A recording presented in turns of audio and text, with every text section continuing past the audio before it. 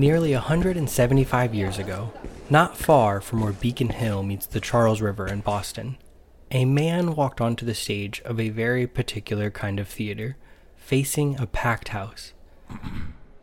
As he stepped towards center stage, a hush fell over the crowd. The anticipation of the moment blanketed the audience. The day was October 16th, 1846. The theater was in Mass General Hospital. Your patient is ready.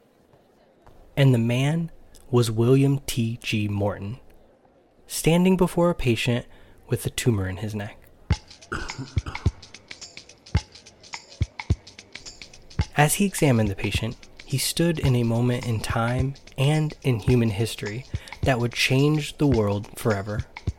In only a few minutes, he would successfully demonstrate before an auditorium of skeptics the use of ether gas as an anesthetic during surgery.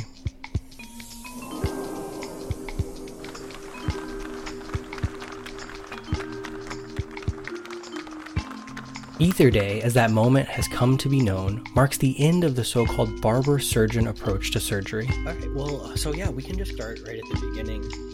It opened the door to modern medicine and closed the door to the horrors of surgery without anesthesia. It was horrifyingly painful, of course, and it was very limited in its ability.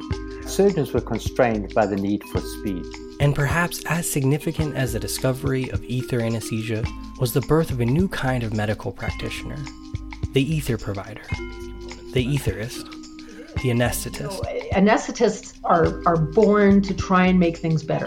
I mean, that is the science of anesthesiology, is saying what we have is great, we're going to use it as safely and as effectively as we can, but it's not good enough. The sudden solution to painful surgery marked the beginning of a near 2-century-long march toward better anesthesia, toward better patient care.